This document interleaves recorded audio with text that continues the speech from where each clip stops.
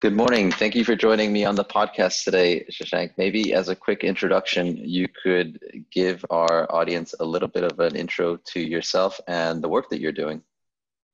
Yeah, sure. So I will start by saying thank you for inviting me to come and talk with you. So I'm Shashank. Currently, I'm a final year graduate student at Theoretical and Computational Biophysics Group at University of Illinois Urbana-Champaign. Before starting my graduate school, I did my undergrad and master's from India. And currently at UIUC, I work in Imash Taj Khurshid's group. And we are interested to capture, I can say, like biomolecules in action.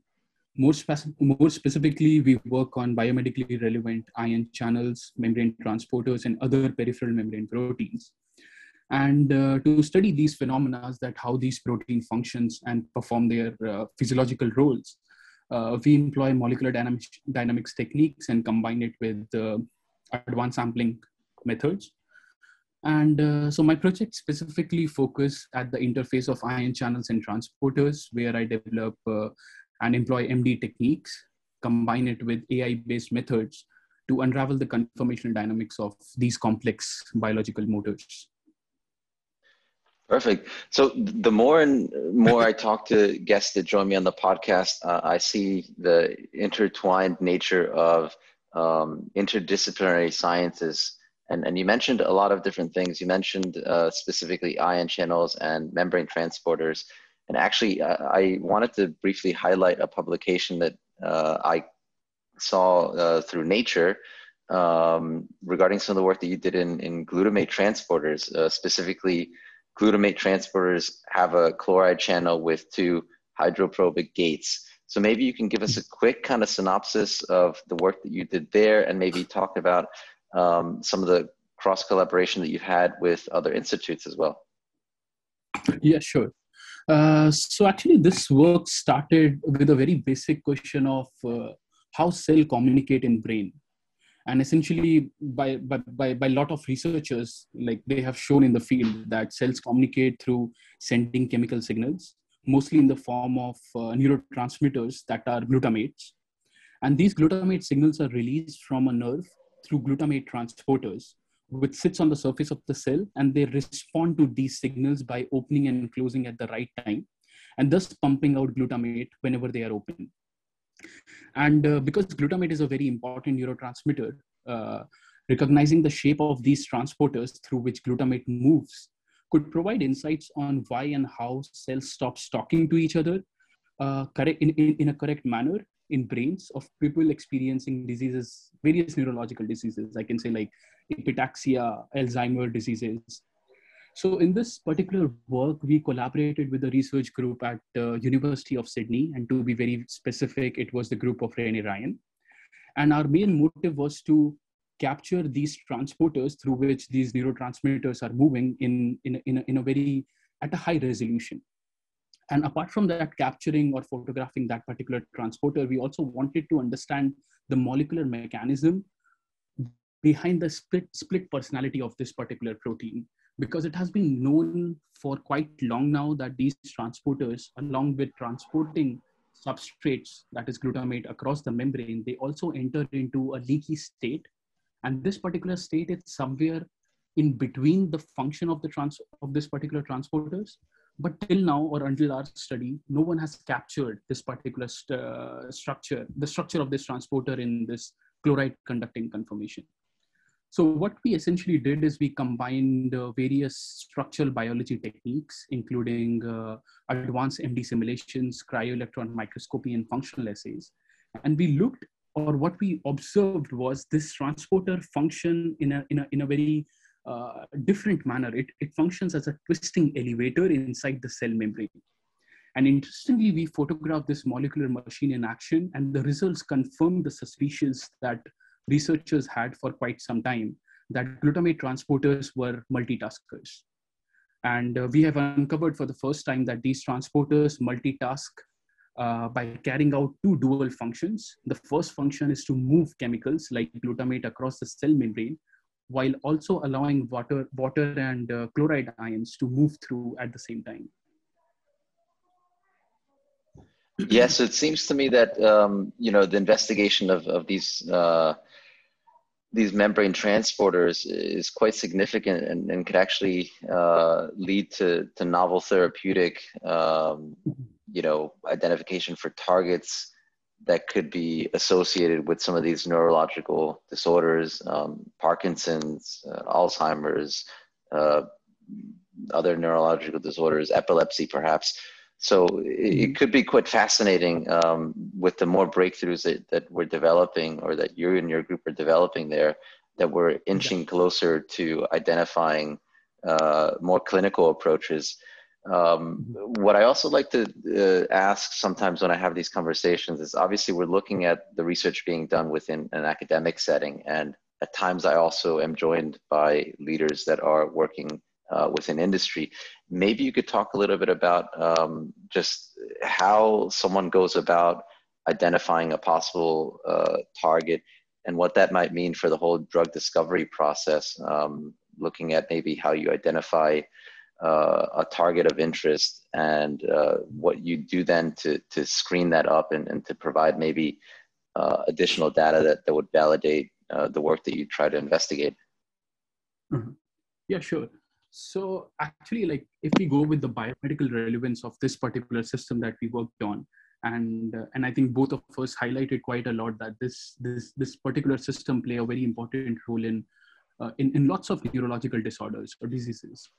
So one of the difficulty in the field of drug designing or designing novel molecules to target a specific system, and specifically the glutamate transporters, is the lack of information. So these transporters are highly dynamic in the cell membranes, and they can adopt various functional states. But one major difficulty is that various drug programs in industry faces is getting the snapshots or getting the confirmations of these transporters in their realistic environment. Because although cryo-EM microscopy provides us with lots of information about a static structure of the system or the protein in action, but we miss out on lots of intermediate confirmations which might be more relevant when we try to target a specific system. So this particular study that we have conducted, we have actually captured a confirmation which was never captured before.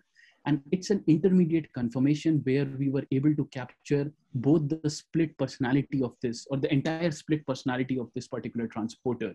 So what I think is this is a new direction in the field of both the structural biology as well as designing novel molecules, that is targeting specific systems. Because with these type of technologies that we are currently developing, we can target or design novel molecules so that we can specifically target one functional aspect of these complex biological motors. Like, for example, in this case, let's say if we want to target just the chloride channel part of the protein, and at the same time make sure that the transport of glutamate should be intact, we can specifically target that particular part of the protein which conducts ions, or which conduct chloride in this case. While at the same time, the transporter can function properly when it comes to moving glutamate, which is an important neurotransmitter, across the biological membranes. And when you're looking at all the technology that you're utilizing in the lab, you mentioned cryo-EM. I also had another conversation, regarding X-ray crystallography. What scientific, techniques do you apply in the lab, just to kind of give our listeners a holistic view of the interdisciplinary approaches, obviously tying in, the work that you've just mentioned? Mm-hmm. Yeah, so specifically, if I talk about my lab or the area where I am currently pursuing my research, we are predominantly a lab which applies computational techniques. So essentially, we borrow the ideas from physical sciences, chemistry, biology, and computational sciences, and we make this holistic environment so that we can perform the molecular simulations of these complex biological molecules in their native environment. And the power of this particular technique is it provides us both with spatial and temporal resolution at the same time.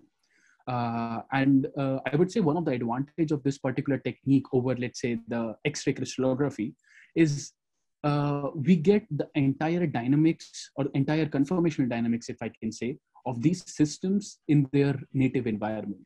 While crystallography does provide a very important starting point for our simulations, but most of the snapshots that are being captured from X-ray crystallography or even cryo-EM, those are the static snapshot. They provide us with the information that how a particular system looks like in one of the conformation state.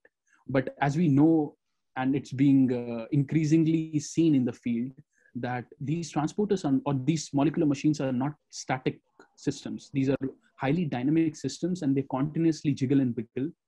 And in order to capture those things, we develop softwares. So two of the in-house softwares that we have, and they are being widely used by all the people, including structural biologists, are NAMD, which is a molecular dynamics engine, and secondly is VMD, which is a visualization software. We call it as visualizing molecular dynamics. That's why it's VMD. So these are the two in-house software that we develop and currently developing as well, so that we can make these kind of techniques of molecular simulations available to everyone. Yeah, no, that's very, very, very exciting. And it's good to know that in-house you're having these customized solutions that is bringing your work full circle. How far do you think, or where do you think we stand currently in present day when we're looking at this effective research ultimately leading towards the development of novel treatment availability for some of these neurodegenerative diseases? I would say like we are making progress towards providing better platforms when it comes from the molecular dynamics point of view. But one thing that we are still limited by is getting the initial structures of the system. Because if you don't have initial structures of the systems or the particular targets, then it's really difficult to make the structures and simulate it and provide atomistic information or information up to a very great detail. When it comes to the tools, I think we are in good place. At present, we are in good place because there are lots of interesting things happening in the field of molecular sciences. The first thing is, like, now there is an upcoming area of combining molecular dynamic simulations with artificial intelligence-based methods. And we are also working towards on that front as well. So essentially the idea is, can we leverage out the power of artificial intelligence and combine it with molecular dynamic simulations or simulation-based techniques so that we can efficiently sample the systems as well as efficiently design novel molecules to target specific systems on which we are currently working on. That sounds very exciting. That sounds very exciting indeed. To kind of take a step a little bit in a different direction, I know that you mentioned to me earlier your journey from India, now obviously in the United States. Maybe you could talk a little bit about what inspired you to get into this field, and just give a little backdrop on inspiration of what led you to your present day and your present post in your lab. Yeah, sure. I think I previously mentioned that in India during my undergraduate time, I was working in the area of polymer sciences. And specifically at that time, the idea was to understand how the research is being done, because that was my first move into the area of research in my undergraduate time.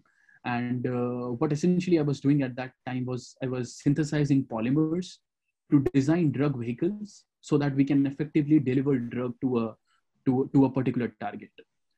And while I was working on that particular area, and essentially that was far from what currently I'm doing, because although the ideas are still the same, we are working on biomedically important fronts, but at that time I was synthesizing the molecules that means I was doing wet lab kind of experiments.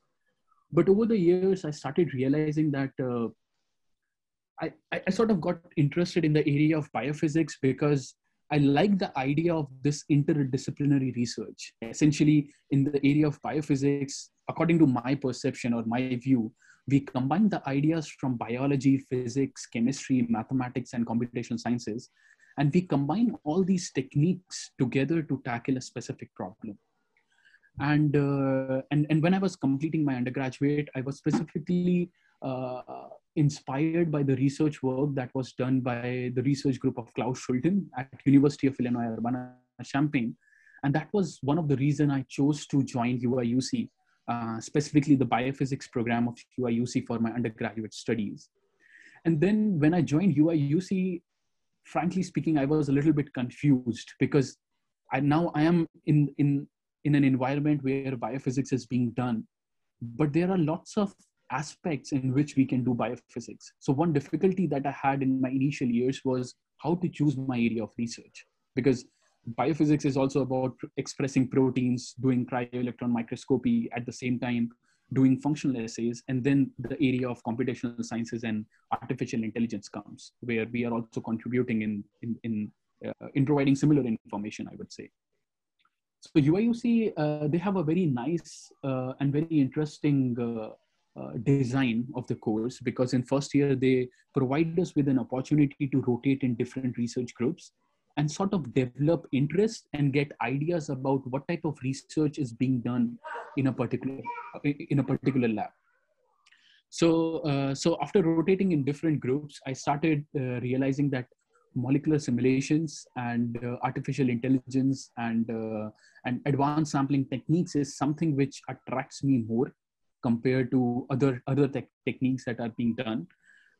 So that's how I stumbled upon the group of Imad Taj Khurshid, and he kindly gave me an opportunity to work on different areas of like starting from ion channels to transporters and peripheral membrane proteins, and sort of develop an interest in one particular systems that essentially one of my major project was glutamate transporters.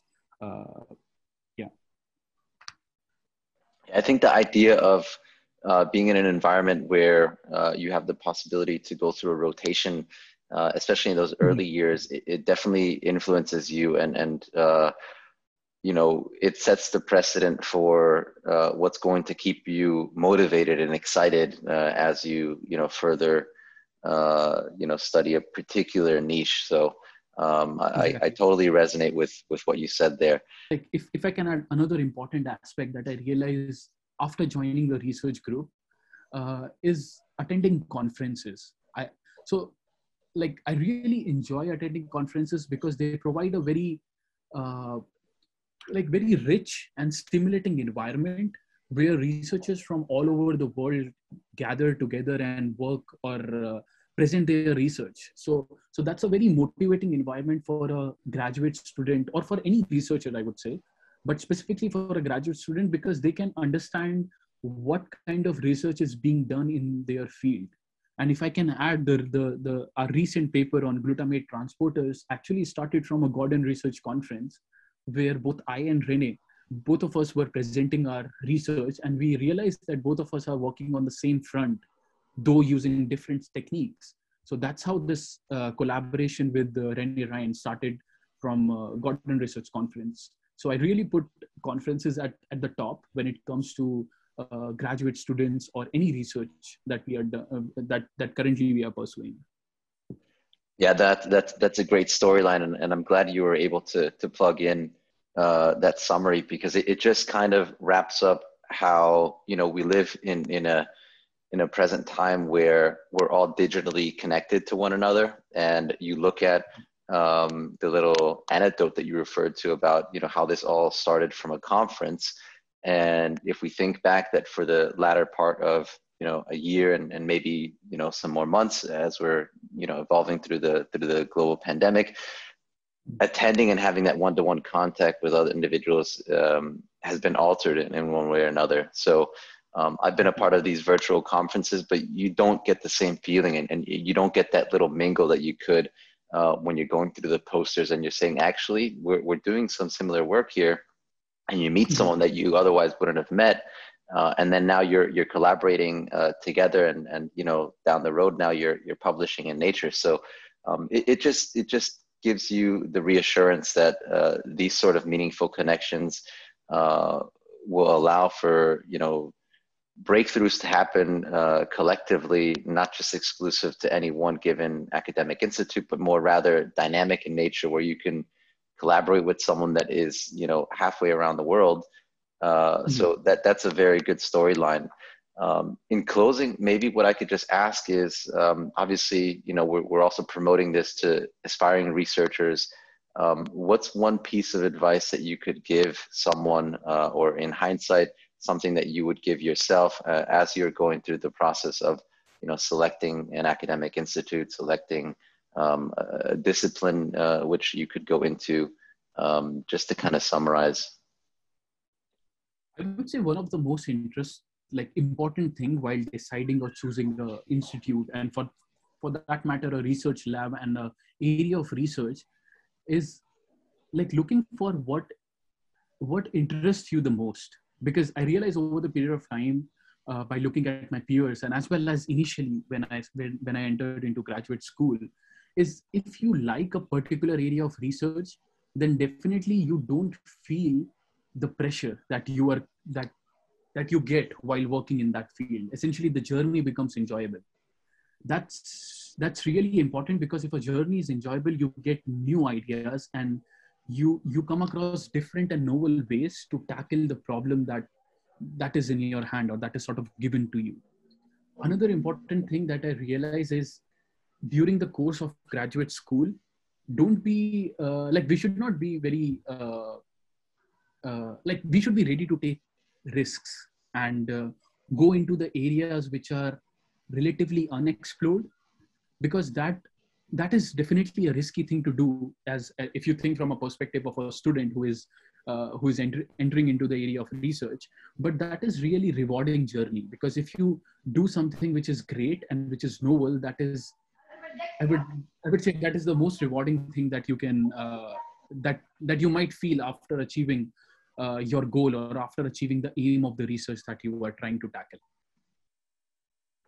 Yeah, I think as long as you're following everything with passion and you can stay motivated, I think, like you said, rightfully so, that's going to lead you down a great path. So once again, from my part, thank you very much for being able to highlight your most recent work with us and our audience.